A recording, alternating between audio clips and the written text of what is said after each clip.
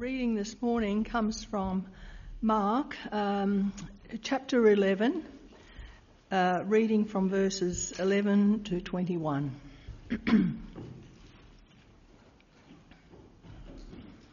Jesus entered Jerusalem and went to the temple. He looked around at everything, but since it was already late, he went out to Bethany with the 12. The next day, as they were leaving Bethany, Jesus was hungry. Seeing in the distance a fig tree in leaf, he went to find out if it had any fruit. When he reached it, he found nothing but leaves, because it was not the season for figs. And then he said to the tree, "May no one ever eat fruit from you again." And his disciples heard him say it. On reaching Jerusalem, Jesus entered the temple area and began driving out those who were buying and selling there. He overturned the tables of the money changers and the benches of those selling doves, and would not allow anyone to carry merchandise through the temple courts. And as he taught them, he said, "Is it not written, 'My house will be called a house of prayer for all nations'? But you have made it a den of robbers." The chief priests and the teachers of the law heard this and began looking for a way to kill him, for they feared him, because the whole crowd was amazed at his teaching. When evening came, they went out of the city. And in the morning, as they went along, they saw the fig tree withered from the roots. Peter remembered and said to Jesus, "Rabbi, look, the fig tree you cursed has withered." This is the word of the Lord. The reading we heard today from Mark's Gospel includes the Jesus cursing the fig tree on the way to the temple. Recently I was visiting my mum who lives over at Maitland, and I took her down to the hairdresser, and while she was in the hairdresser I was parked out under a huge tree in the main street. It was actually right in front of the Uniting Church building. And I was sitting there for a while, so I was studying this tree, and it had an enormous trunk, would have been about 4 foot across. I can't tell you the variety of the tree, I didn't know that much, but it was huge, and it spread out, like it shaded all the footpath, and the shade came out halfway over the road, over the street. But what caught my attention was this huge big trunk, and right down the middle of it had this deep fault line. And I was there kind of thinking about it, and when Mum came out to the car after she'd had her hair cut, I pointed out to her, I said, "Look at that enormous tree. I wouldn't be surprised if it split in half with that fault line going down through the trunk." And anyway, a couple of days later when I was back home, I got this excited phone call from Mum. She was saying, "Hey, you won't believe it. You know that tree? It had split in half. And half of it fell on the sidewalk, half of it fell across the road." And so I was saying to Catherine, "Hey, that's just like Jesus and the fig tree, really, isn't it?" My prophecy about the tree. But no, there's no messianic claims this morning. However, it is all about the temple, the reading from Mark chapter 11. And the church, of course, is the equivalent of the temple. But and it's no coincidence, talking about the temple today, that we just got the church spruced up, its facelift. That's just a complete coincidence. But this is part of our series we're doing at the moment through Mark's Gospel, the second half of Mark's Gospel, titled "The Journey to the Cross." And we're looking at Jesus journeying from the cross. He declares that in the middle of Mark's Gospel, "That's where I'm headed." And we see how he progresses to do that. And so today we're considering what the temple tells us about why Jesus journeyed to the cross. and what that means for us, the difference it makes in our lives. And so I want to look this morning, firstly, at the question, why bother with the temple? Secondly, that Jesus trumps the temple. And thirdly, curiously, the temple goes with us. The temple goes with us. So, firstly, why bother with the temple? In other words, what's the temple or the church got to do with the price of fish and chips? What's it got to do with everyday life? And what difference does it make to us? I guess temples and even churches these days would mean little to most people living in the 21st century West. We can consider it culturally irrelevant. What's the church got to do with it? Well, why is it we would think it culturally irrelevant? Well, Jesus says there, he speaks of the temple as my house. He's actually quoting the Old Testament, where it's really God saying, this is my house. And so their understanding is that in the temple, that's where God is. That's where his presence is. It's not as though God's kind of contained within a temple building, but that's where God in worship meets with his people by his Spirit. And it also says, Jesus said there, this is a house of prayer. Prayer is when we ask for God's essential help and we receive it. So do you see, we're looking for the intersection, the connection between our lives and divine life, understanding that we need that. Well, the Western world in the last couple of hundred years has basically gotten rid of that. That is, God and his presence. And so in the West in the last 200 years, science has been used to explain away God and his presence. And the development of technology, we like to think that's made God obsolete. We don't need his help anymore. We can do it all ourselves by our own ingenuity. And so do you see, for the thousands and millions of years before the last 200 years, and in every other culture in the world now, that is not the case. It's only been the last 200 years, little tiny fraction of history in the Western world, we've gotten rid of God. All other cultures and in all other times have seen better than that. And this 200-year period in the Western world was called, when it first started to develop in Europe, was called the Enlightenment. And so do you see, the idea was, well, we're becoming superior now. We're becoming more enlightened. We can solve all our problems. And we're evolving into a perfect human society. That's what was said in the just before the turn of the 20th century. We're evolving into a perfect society. You know, there was a problem came up. It was called World War I. And then there was another problem not too long after that, was called World War II. You know, we're evolving into a perfect society. We won't have wars and conflicts anymore.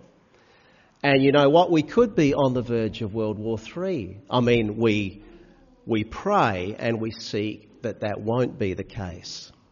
But it's a possibility. So do you see, what happened was this dream of human perfectibility was smashed. And the other problem with this Enlightenment dream that we could get rid of God is that we claim that we've rejected God, yet we actually haven't.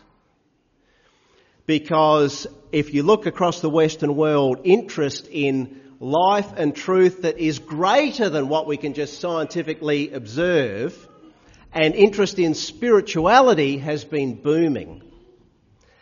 Check out an online bookshop under the title of Spirituality, and you'll see just the trove of books that are being continually written and consumed. 2021, the Australian census said that 69% of Australians believe in a spiritual world or God. And so, do you see, we claim we've rejected him, but we can't let go of him. marriage, which is God's blueprint for relationships in the Bible, I guess it's mostly been generally rejected in the Western world in our time. But do you know what I find? Couples keep coming to me and coming to the church to want to be married. And so I ask them, well, why? And they'll kind of not be sure. And couples will say things like, well, we're planning to have kids, so we want to do it before we have kids. But not really sure why. They might say, well, we want our relationship to be permanent, so we think that's got to be a part of it, but they're not really sure why. And in the end, couples are really just saying, I've got some kind of sense here, we've got some kind of sense that for our relationship to be the best that it can be, that it needs to include that. Why? Why would we still need to grab hold of God's blueprint for relationships? It's because it's programmed into our DNA. One of the great saints of the church, Augustine, said to God, Lord God, you have made us for yourself, and our hearts are restless until they find their rest in you. Do you see, what he was saying is that every one of us as human beings have been made, and we've got this God-shaped blank inside of us. And it's got to be filled. We must have, ultimately, divine presence. We must have the meaning and help that it gives to our lives. We must make contact with divine life. And you see, that's the meaning of the temple and the church. That's what they're about. For those of you who have ever read the Narnia Chronicles of C.S. Lewis, The Lion, the Witch and the Wardrobe, you know, the children go through the mysterious wardrobe door in their uncle's house and they go into the amazing world of Narnia. It's kind of like, in the story, it's kind of like heaven. It's kind of like divine life. And you see, they've just got to keep going back to it once they get a taste of it, interacting with divine life. And that wardrobe, that's like the temple. That's like the church. It's the point of contact. So do you see, if we are created for this, then the temple has everything to do with the price of fish and chips. It's got to do with our everyday lives. They won't be complete and fulfilled without it. You know, we don't come to church today just for a bit of religious culture. We come to get the life of God.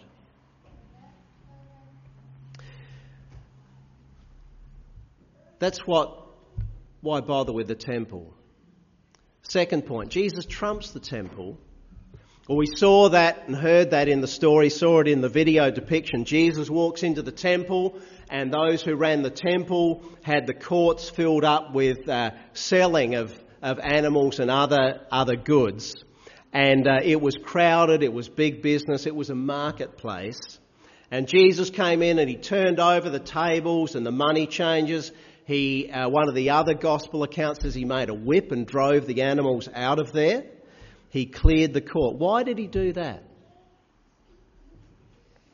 Well, this part of the temple, the outer courts, was known as the court of the Gentiles. What it was designed for, in the central inner part of the temple, was where all the real worship happened. This outer court was designed where outsiders could come in and get a chance to overhear what was going on. To get a chance to overhear about the goodness of God and come to receive it. But blocks had been put in their way. You see, those who ran the temple had turned it into a marketplace to make money instead. And this had actually driven out the people who didn't know God from the possibility of knowing Him. Jesus said God's house was meant to be a house of prayer for the nations where all people could come in. And so what Jesus was doing was restoring that, restoring the temple to its true character, its true purpose. Jesus was bigger than the temple. He had the authority to do that. He trumped the authority of the temple as God's Son and put things right. But Jesus trumps the temple in another way. The temple, as we've been hearing, is God and us coming together. And Jesus acted that out by cleansing the temple. He was getting the marketplace out so again the people and God could come together. And that was a picture of what Jesus ultimately came to fulfill and do on earth. And we're talking about that now, the journey to the cross. It was on the cross on Good Friday that it happened. You see, all the animals that were bought were being bought to sacrifice to God as a sign of the payment of a price that is needed for wrongdoing to be cancelled. And you see, Jesus fulfilled and trumped every sacrifice in history by willingly dying himself on the cross to pay the price for all sins, for all time, so that we may be forgiven. And you see, when he did that, he removed everything that could possibly separate us from God. He got rid of it. And in doing that, he reconciled us. He brings us back together into closest friendship with God. Only Jesus could do this. Only he could fulfill this. And so what the temple is all about, the bringing together of God and human beings, meant he had to go to the cross. He had to journey to the cross. And the reason he did that is because that's how much he loves us. And he did it as a free gift of grace for all of us. So everything the Old Testament temple was, everything every church on earth is, Jesus summed up and fulfilled in himself. So do you see what that means is Jesus is actually the ultimate temple. It's him. And that brings me briefly to my final point. The temple goes with us. So what the temple is all about,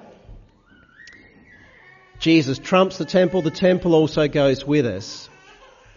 See, if Jesus is the temple, if everything that the temple is about has been fulfilled in him, then the main way that you and I connect with that, this thing that we need, the connection between us and God, the main way we connect to that is by having a relationship, a personal relationship with Jesus.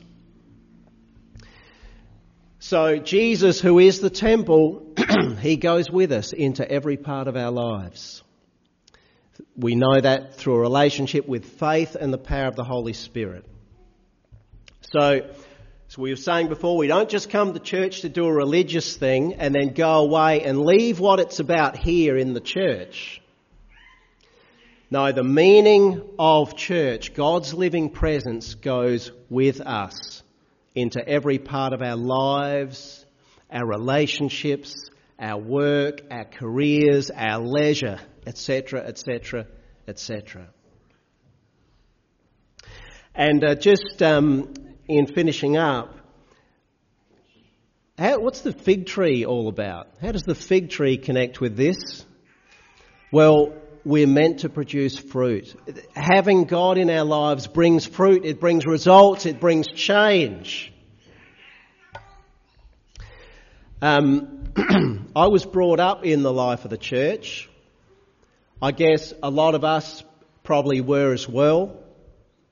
And maybe most of us have had some connection at some point or another with the life of the church.